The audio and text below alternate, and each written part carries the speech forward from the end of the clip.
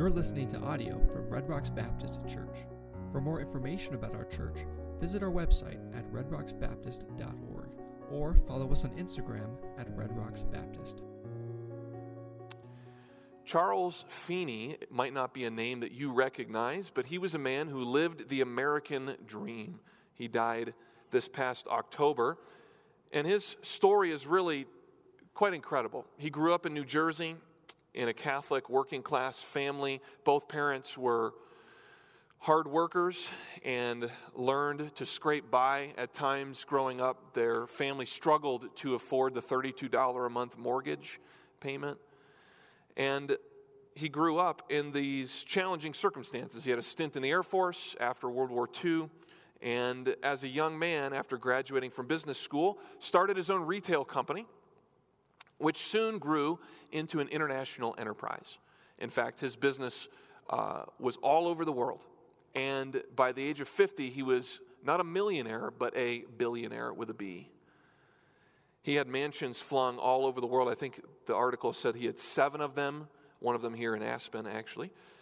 And yet, at the top of his game, you could say, the pinnacle of his wealth, he started to grow disenchanted with the lifestyle of opulence. In fact, he later wrote that he reached the conclusion that money, buying boats, and all the trimmings didn't appeal to me. And he wasn't one of these people that you read about on the news or you watch on TV and they say, I'm so dissatisfied with my wealth, and then they get back on their private jet and they go to their private island and they don't do anything about it. This man, Charles Feeney, started to give and give and give. He wore a $10 wristwatch, got rid of his homes, gave away nearly all his wealth during his lifetime anonymously. That totaled about $8 billion that he gave away to various causes. And as I mentioned, he died in October of this year. And this is really the quintessential American dream, isn't it? A normal kid from a regular family achieves great success through hard work and determination, and then uses this hard work to benefit others by being a philanthropist. And the American dream has benefited millions of people. My grandparents on my mother's side were first-generation Americans from Italy and Armenia. They lived the American dream. Many of us are here because we are recipients of the wealth and the generosity of the people that have gone before us. The American dream promotes freedom and hard work and treating people respectfully, which is not true of many other places in the world. And yet, within this American dream, there's a danger for believers. And the danger is this, that the American dream can subtly shift into the American idol. That the culture we live in would start determining the values that we hold. Instead of setting our affections on things above, we start aiming for things below. And perhaps some of us here struggle with this pull. Perhaps some of us have even made the American dream our God. To some, the American dream is the treasure of their life rather than the Lord Jesus Christ.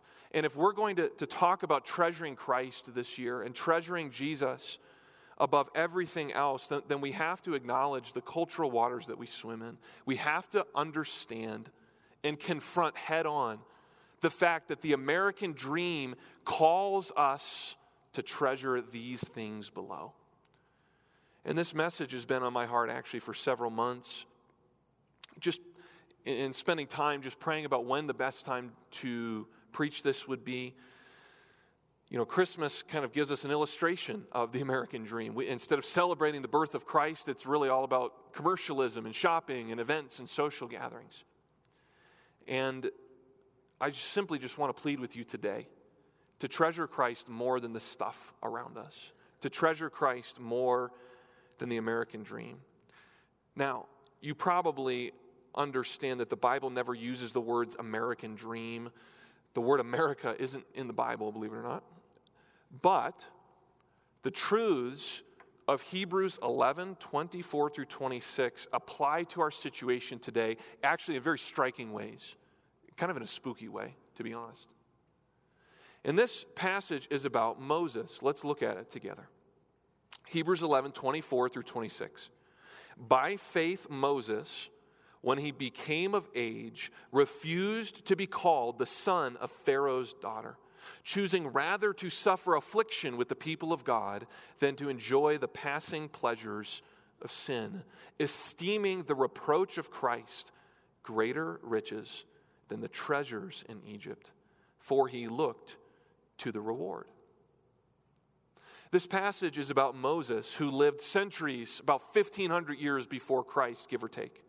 Yet he is our example of treasuring Christ. Well, how is that? Are we just reading this into it? Well, the text says that he treasured Christ in verse 26, esteeming Christ greater riches. But it wasn't just the Christ or the Messiah, the promised one that he looked forward to. He was willing to suffer for it.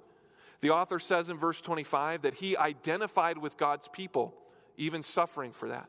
Verse 26 says that he was willing to bear the insult and the disgrace and the reproach for the name of Christ. He didn't know who the Messiah would be, but he believed that God's promises were true. And he was more committed to following the will of God by remaining faithful to the cause of God and the people of God than he was to the attractions of the world around him. And the attractions, as we'll see, were plentiful. And really, the end of verse 26 gives us his mindset. Because this is found in Hebrews 11. This is the hall of faith. This is how normal people in the past, we call them heroes, but they were normal people with flesh and blood like us, how they lived life in a manner that pleased God. And what did Moses do? Verse 26 says, for he looked to the reward. Moses' aim was to look in faith to God's promise of eternal glory rather than Egyptian offers of earthly prosperity. The message of this text is actually fairly simple. By faith, Moses treasured Christ because he correctly considered Jesus to be more valuable than earthly things. And that's where we're going today. Do you have the same eyes of faith, the same conviction in your heart that Jesus is more valuable than earthly things? This is my prayer today, that you would treasure Christ above the best that this world can offer because you've seen that Jesus is actually more valuable. There are three things that Moses chose to give up because he treasured Christ. The first of these is found in verse 24. The text says, by faith Moses, when he became of age, refused to be called the son of Pharaoh's daughter. And that last phrase, refused to be the son of Pharaoh's daughter, meant that Moses treasured Christ more than his privilege. Some backstory is needed here. Moses was born a Hebrew slave. And yet at this time in Egyptian history, the Israelites were growing more and more rapidly.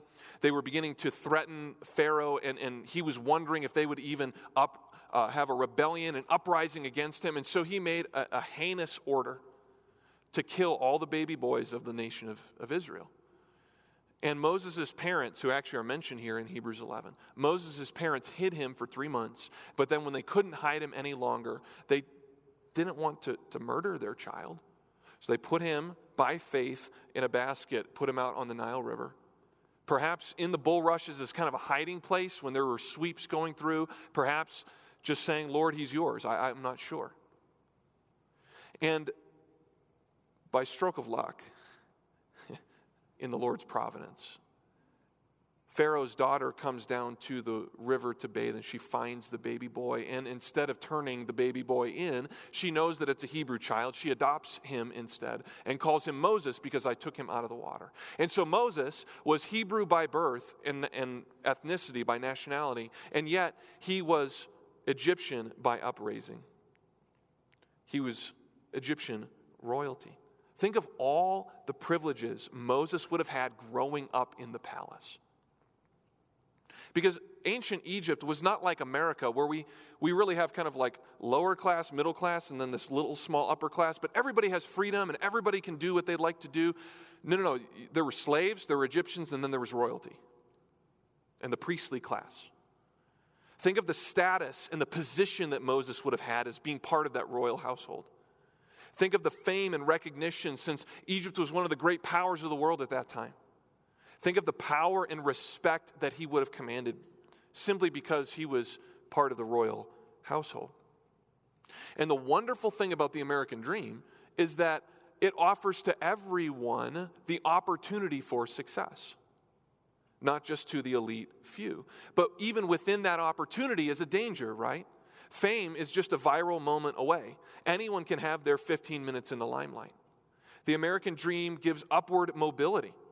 You can dream about your future because you're not stuck as a slave or stuck in a social position. You can pursue your ambitions for the future.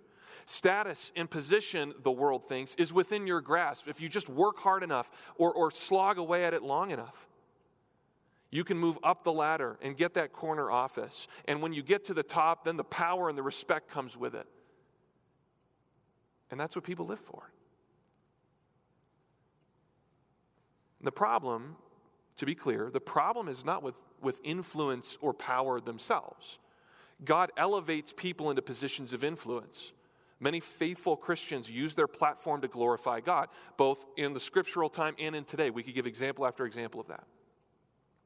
The problem, though, is when the pursuit of these privileges or the enjoyment of these privileges takes precedence over faithfulness to Christ. We ought to use our privilege for the glory of Christ and leverage it, but never sacrifice Jesus. Never sacrifice our identification with him to pursue the next promotion. Moses had all these things. He had them in hand. He was given these things. He didn't have to work for them. He just had them. And he willingly gave them up. He refused. He totally rejected being called the son of Pharaoh's daughter. He rejected the privileges of the royal household, choosing instead to be identified with God's people, even if that meant suffering. Why? Because he believed that the cause of God was greater than all the benefits and the pleasures, as we'll see in a moment, that Egypt could provide. And so this really just is very simple. Choose Jesus over social privileges. Treasure him more than the things that you can gain in society. And if the pursuit or possession of privileges costs you Jesus, it's not worth it. Being faithful to Jesus may cost you social standing or your job or a chance to move up in life. But at the end of the day, what's more valuable? Getting a promotion? Having a little bit of fame? Or worshiping the God of the universe? You know, the Apostle Paul illustrates this. He had every privilege imaginable in his Jewish culture at the time. He was Jewish by birth, could trace his lineage, but he also had Roman citizenship. That was a neat little weapon he had, neat little thing tucked into his back pocket. But he wasn't just dual citizen, if we can call it that. He was educated in Jerusalem at the most esteemed places. He sat under the feet of the leading rabbi at the time. He studied, we would say, in the best of higher education. He was flawless in his desire to walk with the law and to obey the law. He was blameless, he says in Philippians 3, as touching the law. Concerning his zeal, he wasn't just going through the motions. He was so zealous he persecuted the church. The Apostle Paul was the guy in ancient Judaism. He had it all. And yet, what does he say in Philippians chapter 3? But what things were gained to me, these I've counted loss for Christ. Yet indeed, I also count all things loss for the excellence of the knowledge of Christ Jesus my Lord, for whom I've suffered the loss of all things, and do count them but rubbish, that I may gain Christ. And that word rubbish is kind of sanitized. It actually means excrement. He is willing to take all of his social advantages, being a Pharisee, being educated well, his Roman citizenship, and consider it refuse, because he wanted to gain Jesus. Because Jesus was so much more valuable to him than all those other things. Paul enthusiastically gave up the best privileges the world could offer in exchange for Christ, because gaining Jesus is better than a few Instagram followers or a title on your desk or a short promotion down the hall. Jesus is worth it. And the difference of our perspective has to be, don't focus on what you lose here on this world. You have to focus on what you're gaining in the next. The world will never understand why Christians are willing to give up these things for Jesus. They will never get it. Because to them, it doesn't make sense. Why would you give up something that they consider of extreme value for this guy named Jesus? But we would reverse that equation. We would say, of course we'll give up these things that you offer to gain someone so valuable, and his name is Jesus. Imagine how Moses' family and friends would have talked about him. Remember Moses? Oh, yeah. That guy that we rescued out of slavery, that loser that grew up here in the palace and then decided he'd actually go back to slavery, and then he fled because he murdered one of us? Yeah, I remember him. What an ungrateful, distasteful boy. He had such a bright future. He threw it all away. For what? But Moses didn't view it that way. He didn't throw it all away. He gained something infinitely better. Giving up our privilege, our status, our power, our fame, our ambition to follow Christ is not throwing your life away. It's actually investing it in the Lord Jesus, and his return is far greater than anything this world can offer. And so you have to ask yourself, do I value Jesus more than my career, more than my status, more than my title, more than acceptance by my peers, more than career advancement and recognition? Do I treasure Jesus so much that I'm willing to surrender my ambitions and dreams for the future and place them at his feet? Treasure Jesus more than privilege. Well, what else did Moses choose to treasure Christ more than? Verse 25 says, choosing rather to suffer affliction with the people of God than to enjoy the passing pleasures of sin. Moses treasured Christ more than pleasure. And at the end of this verse, it says he resisted enjoying sinful pleasures. And that word passing, maybe in your translation it says something like fleeting or transient. It communicates a short amount of time, with the emphasis being on the fleeting nature of the event. I like to think of that like cotton candy. You take one bite and it's gone. That's the idea. The King James Version uses the famous phrase, the pleasures of sin for a season. That's a great example, a great picture of it, because the Bible is not denying that sin is pleasurable. It is. It offers a semblance of pleasure. If there was no pleasure to be found in sin, it wouldn't be attractive. But sin provides a little bit of pleasure for a very short amount of time. And what Moses did is said, I don't want that short pleasure, that transient pleasure, that earthly pleasure. I want something greater.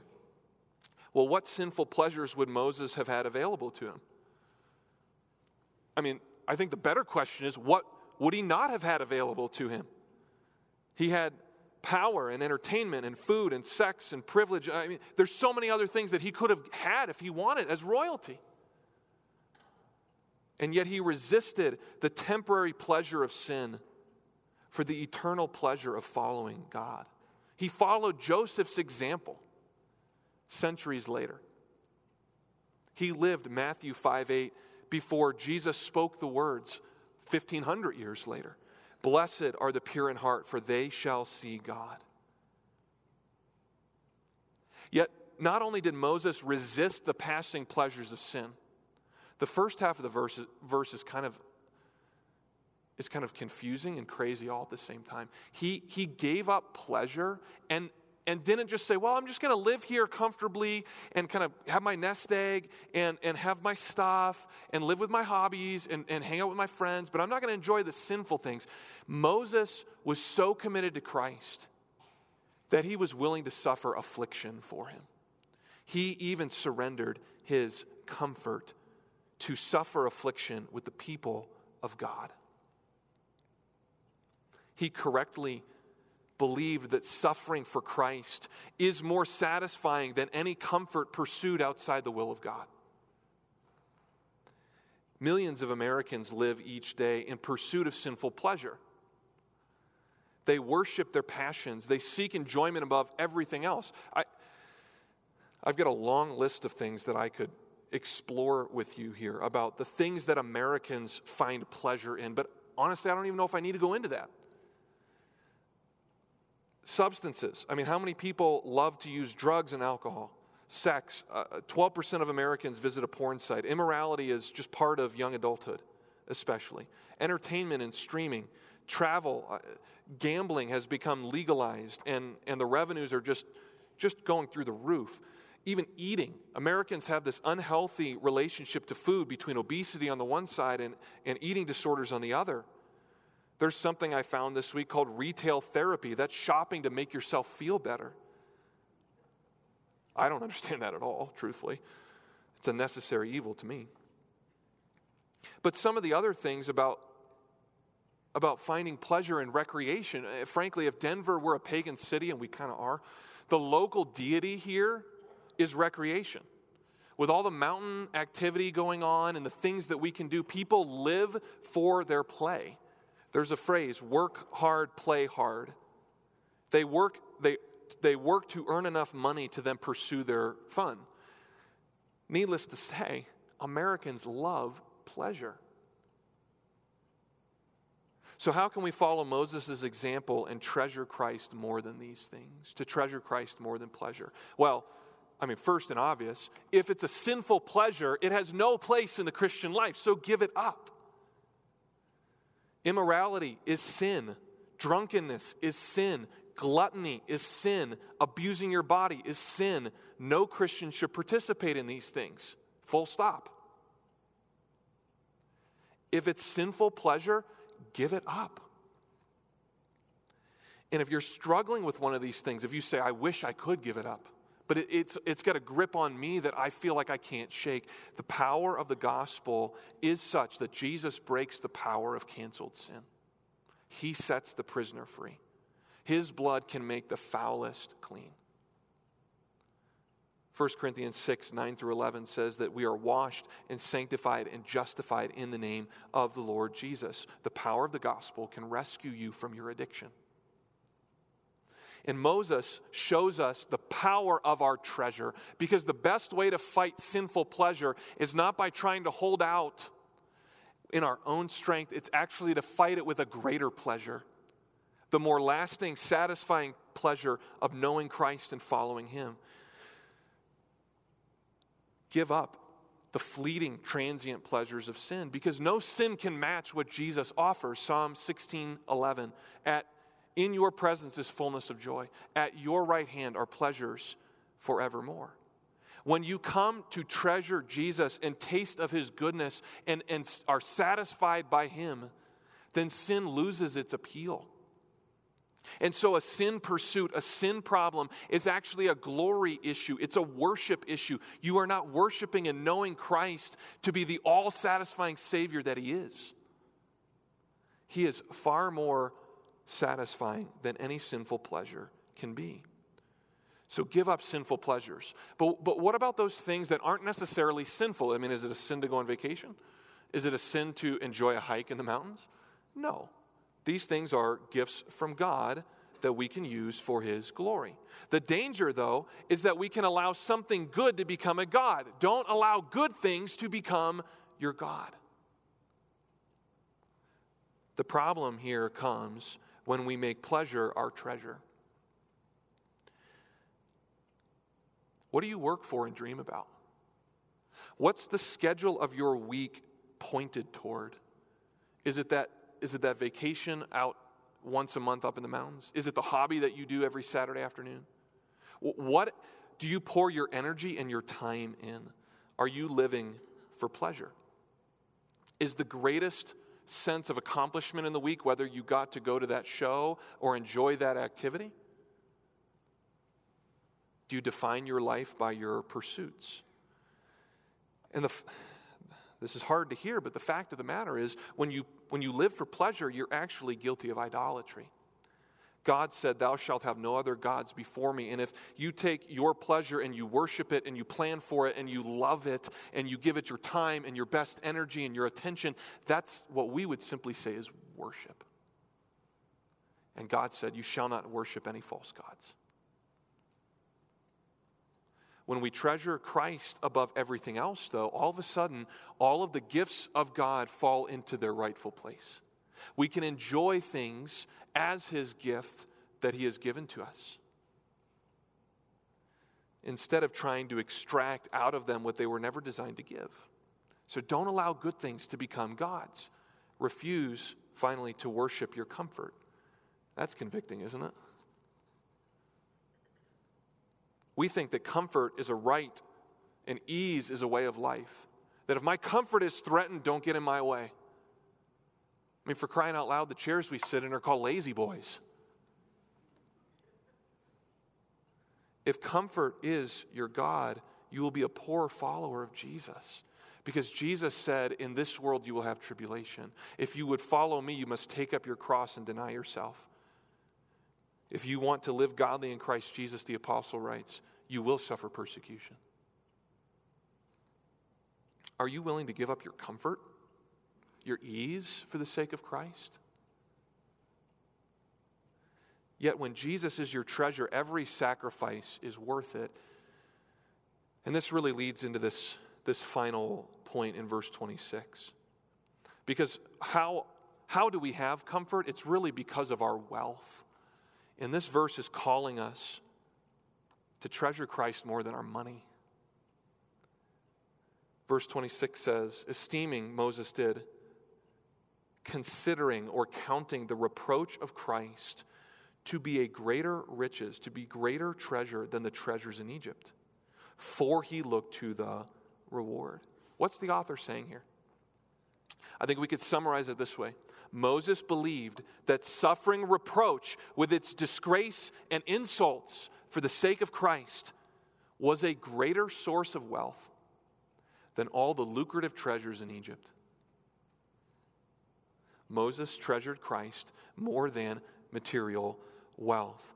And we know how wealthy ancient Egypt was, even today, because we found some of the tombs of the pharaohs.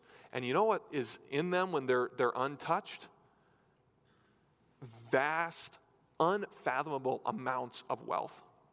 Think of King Tut. He's probably the most famous tomb that's been found. I actually talked about him several months ago here. He lived about 100 years after Moses, and the value of his tomb is into the hundreds of millions and even into the billions of dollars worth of goods. Gold and artifacts and all of these things. And that gives you just a picture of the wealth that Moses had before him. And as part of the royal family, he had access to incredible riches and possessions. He also could enjoy the benefits of riches, which is luxury and ease and comfort. Yet, he walked away from this affluence. That's really what the word is, affluence. Not just money, but a lifestyle that's used to money and providing for my own comfort, affluence. He walked away from it because he considered Jesus to be worth more, a greater treasure. Jesus was so valuable that he would even suffer for Jesus, and it was still worth it. The American dream has enriched millions of people. We possess a level of wealth and luxury that previous generations have not known, and frankly, that most of the world does not have access to. There are still people without running water and electricity or sewage taken care of. You can go to places in the world where they're living in abject poverty. And we should work to raise people out of poverty. But where do we cross the line? Is money the problem? No, I'll say that in a moment. Money is not the issue. It's the love of money. It's the pursuit of money. It's the use of money to spend on our frivolous and selfish desires. That's the problem. If you make $40,000 as a single person, you are in the top 3% of the world's wealth. Now, I understand inflation has affected many of us, but we're still really wealthy. Does anyone wonder where their next meal is going to come from? Do you work each day like 12 to 14 hours a day just to make sure your family can eat tomorrow? Have you ever built your own hut out of mud and sticks and wood and had dirt floors and it's about 10 feet around just to live in something? We are so wealthy. And we have so many possessions. How many changes of clothes are in your closet? How many shoes do you have? How many tools hang on your shed wall?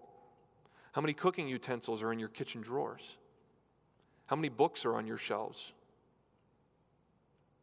And then, if that weren't enough, then we Americans, we go and rent a storage unit for all the stuff that we can't fit into our house.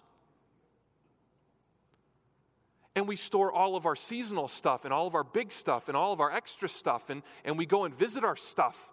And then we take our stuff and we use it, but we can't get rid of it because it's our stuff. You see how ridiculous this is? Again, is the problem our stuff? No, God gives us things richly to enjoy, but how much of that is spent on our pleasures, on our lusts, on our desires? How much of it is frivolous? How much could we go without? Moses had the ancient equivalent of this and probably much more than most of us. And yet, he walked away from it all. He gave it up. Not because he said, I'm going to go be a Spartan or I'm going to go retreat into a monastery somewhere. He gave it up because he was exchanging his feeble treasure for a greater treasure. He pursued what was real and lasting. And that's the same thing that we must do. Pursue Jesus, not wealth. Would you give up wealth and possessions if Jesus asked you to? And I read somewhere once that if you answer that question with, well, good thing he doesn't ask me to do that, then you're the type of person who would say no to that. If faced with the choice of surrendering most of your financial assets and Jesus, what would you choose? No, seriously, what would you choose? This was the decision several people in Jesus' day had. I think of the rich young ruler. The man wanted to gain eternal life. And so he comes running to Jesus. And he says, Teacher, what must I do to inherit eternal life? And Jesus says, well, you know the law. And he says, all this I've kept from my youth. Which is a little bit naive at best there. To say that I've obeyed the law perfectly. And Mark's gospel says that Jesus looked at him and loved him. And Jesus says, one thing you lack. Go and sell all you have and give to the poor. Was Jesus advocating a works-based salvation where to be saved we have to get rid of our stuff and live as people with nothing? No, what's he doing? He's putting his finger, his divine, all-knowing finger, on the idols of the man's heart.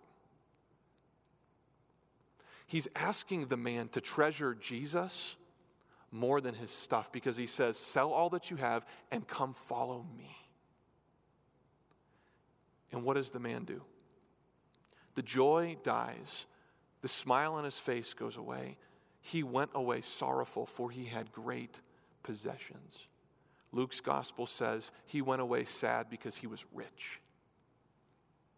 The man chose his money over Jesus. There's a contrast, though, with the disciples. In Luke chapter 5, Peter, James, John, and Andrew are fishing together. They were fishing partners. And Jesus comes to them. They were fishing all night, and they found nothing. And that's pretty depressing. You work all night. You have nothing to show for it. Jesus teaches, and then he gets in the boat, and he says, let's go out and let's cast again. And I can imagine these guys, they're like, well, we're the fishermen here. You're the carpenter. This is kind of our turf. But they don't say that, at least out loud. They say, all right, at your word, we'll do that. They take a step of faith. And they row out or sail out into the middle of the lake. And they drop the fish over, and they have the catch of their life. It's so big that both boats are struggling to get back to shore. They have hit it rich. And then Jesus looks at them and says, from now on, you'll be fishers of men. Follow me. And these four men, with the biggest financial gain they could have ever hoped for, leave it all behind to follow him. Which do you think? The rich young ruler or the disciples? Who do you think is regretting their decision today? Two different responses from financial prosperity. Two different outcomes. Why did the disciples leave all to follow Jesus? Because they believed Jesus to be a greater gain than all the money in the world. Can you honestly say that treasuring Jesus to you is more valuable than the number in your bank account or the number in your investment portfolio? More than getting that dream house or driving the expensive car? Does money have your heart or does Jesus? But what about money? We all have it. We all need it. We have to use it to live. So with the money we have, we ought to treasure Jesus with our treasures. Because if Jesus has our hearts, then we will use our earthly treasures to further his cause. You actually demonstrate what the treasure of your heart is by how you spend your money. There are several other ways you do it, by how you spend your time, by what you talk about. But how you spend your money demonstrates what you really treasure in your heart. Jesus told a parable in Luke 12 that applies here. There was a man that had a bumper crop. And he says, "What should I do?" And he decides to pull down his barns and build bigger ones. He wanted to do this. His reasoning was to ensure many years of material comfort and ease. Hey, if I do this, I'll have enough for the rest of my life. I'm set. I don't have to work again. What was God's view of this decision? God says, "Fool, this night your soul is required of you. And the things that you've prepared, whose will they be?" Was he a fool for investing in the future? Should we all, empty our 401ks and not invest in the future and stuff cash into our mattresses? No, that's not what Jesus is saying. There are other principles in Scripture about stewarding our money wisely. What he is condemning here is that this man was a fool because he used his material wealth to benefit himself and himself only. Verse 21 says, he was a fool because he laid up treasure for himself and was not rich toward God. How many of us would God say, you're not rich toward me? John Piper sums up the parable in this way, quote, "Fool is what God calls a person who uses his excess money to increase his own comforts." He goes on to say, "The evidence that many of our people are not rich toward God is how little they give and how much they own." The problem is not with earning a lot. The problem is the constant accumulation of luxuries that are soon felt to be need. If you want to be a conduit for God's grace, you don't have to be lined with gold. Copper will do. Do you need to reorient your financial priorities? Are you using your money and possessions to justify luxury and comfort and opulence and ease rather than investing into the kingdom of God? Are you willing to treasure Jesus with your treasures? So how do we do this? How do we make the decision, do I go on vacation this year or do I give it all to missionaries? Because there's always more need. The Bible teaches us wisdom. The Bible teaches us stewardship. The Bible tells us that we're humans. We need breaks. We need refreshment. And we can enjoy these things as a gift from God. The way to evaluate is to appraise our money, our treasures, on an eternal scale. As 1 Timothy makes 6, the problem is not with money, but the love of it. And the love of money is this invasive root that sinks down deep and grips our hearts so tightly, choking out the love of God and the love of his people and the love of the gospel. And only when we appraise material things on an eternal scale can we uproot the powerful love of money. That's how Moses did it. The end of verse 26 says, "For he looked to the reward." He weighed the value of Egypt's vast money on the scale of eternity. It wasn't, the ancient actuaries with those bead things, all right, if I make this investment or sacrifice this, then I'll gain this over here down the road. No, he said, if I give up this, I gain that over there in eternity. we ought to choose our treasures based on this value scale.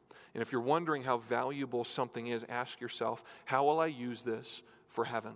How will I use this for the cause of Christ? This kind of clarifies things rather quickly, I think.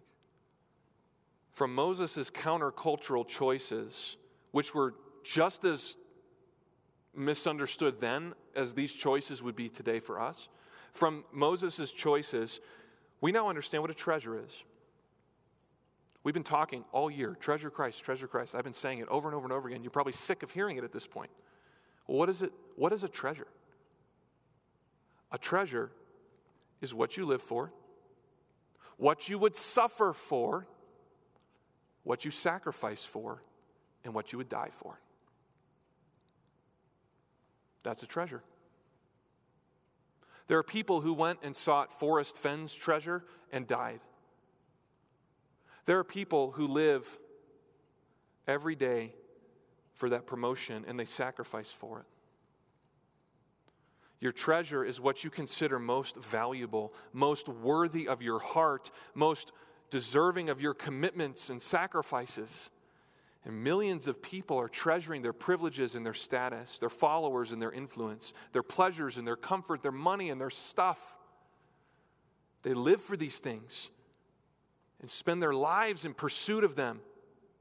They suffer for these things. They put in long hours. They sacrifice their health and their family and loads of time to achieve it. They treasure the American dream only to find out at the end of life it was wind.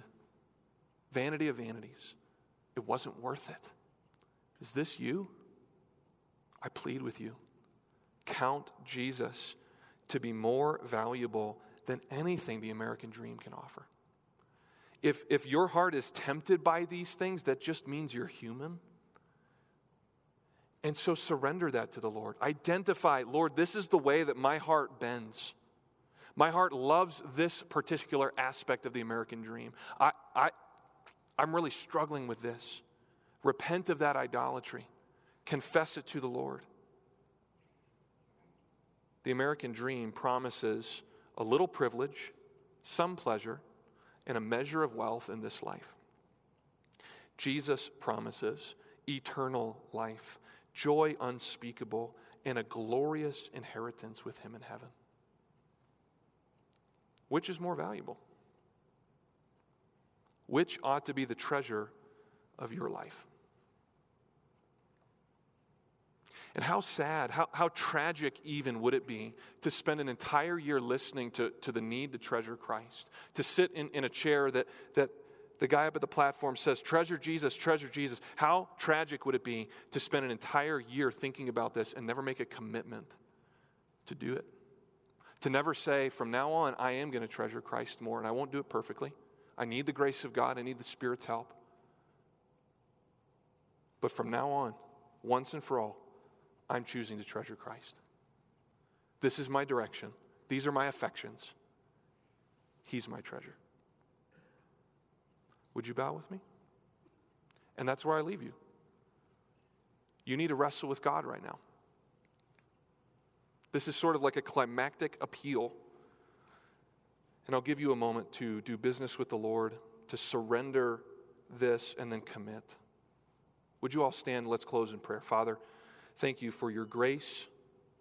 Thank you for Jesus, who is more valuable than anything we could ask for. We don't deserve him, and yet you've given him to us freely without cost, to us at great cost to him. May we walk the rest of this life treasuring Jesus above everything we've ever done or said. In his name we pray. Amen. Thanks for listening to audio from Red Rocks Baptist Church. If you enjoyed this content, please consider sharing it with others. Our mission at Red Rocks Baptist Church is to know Christ and to make him known. May God bless you as you follow him.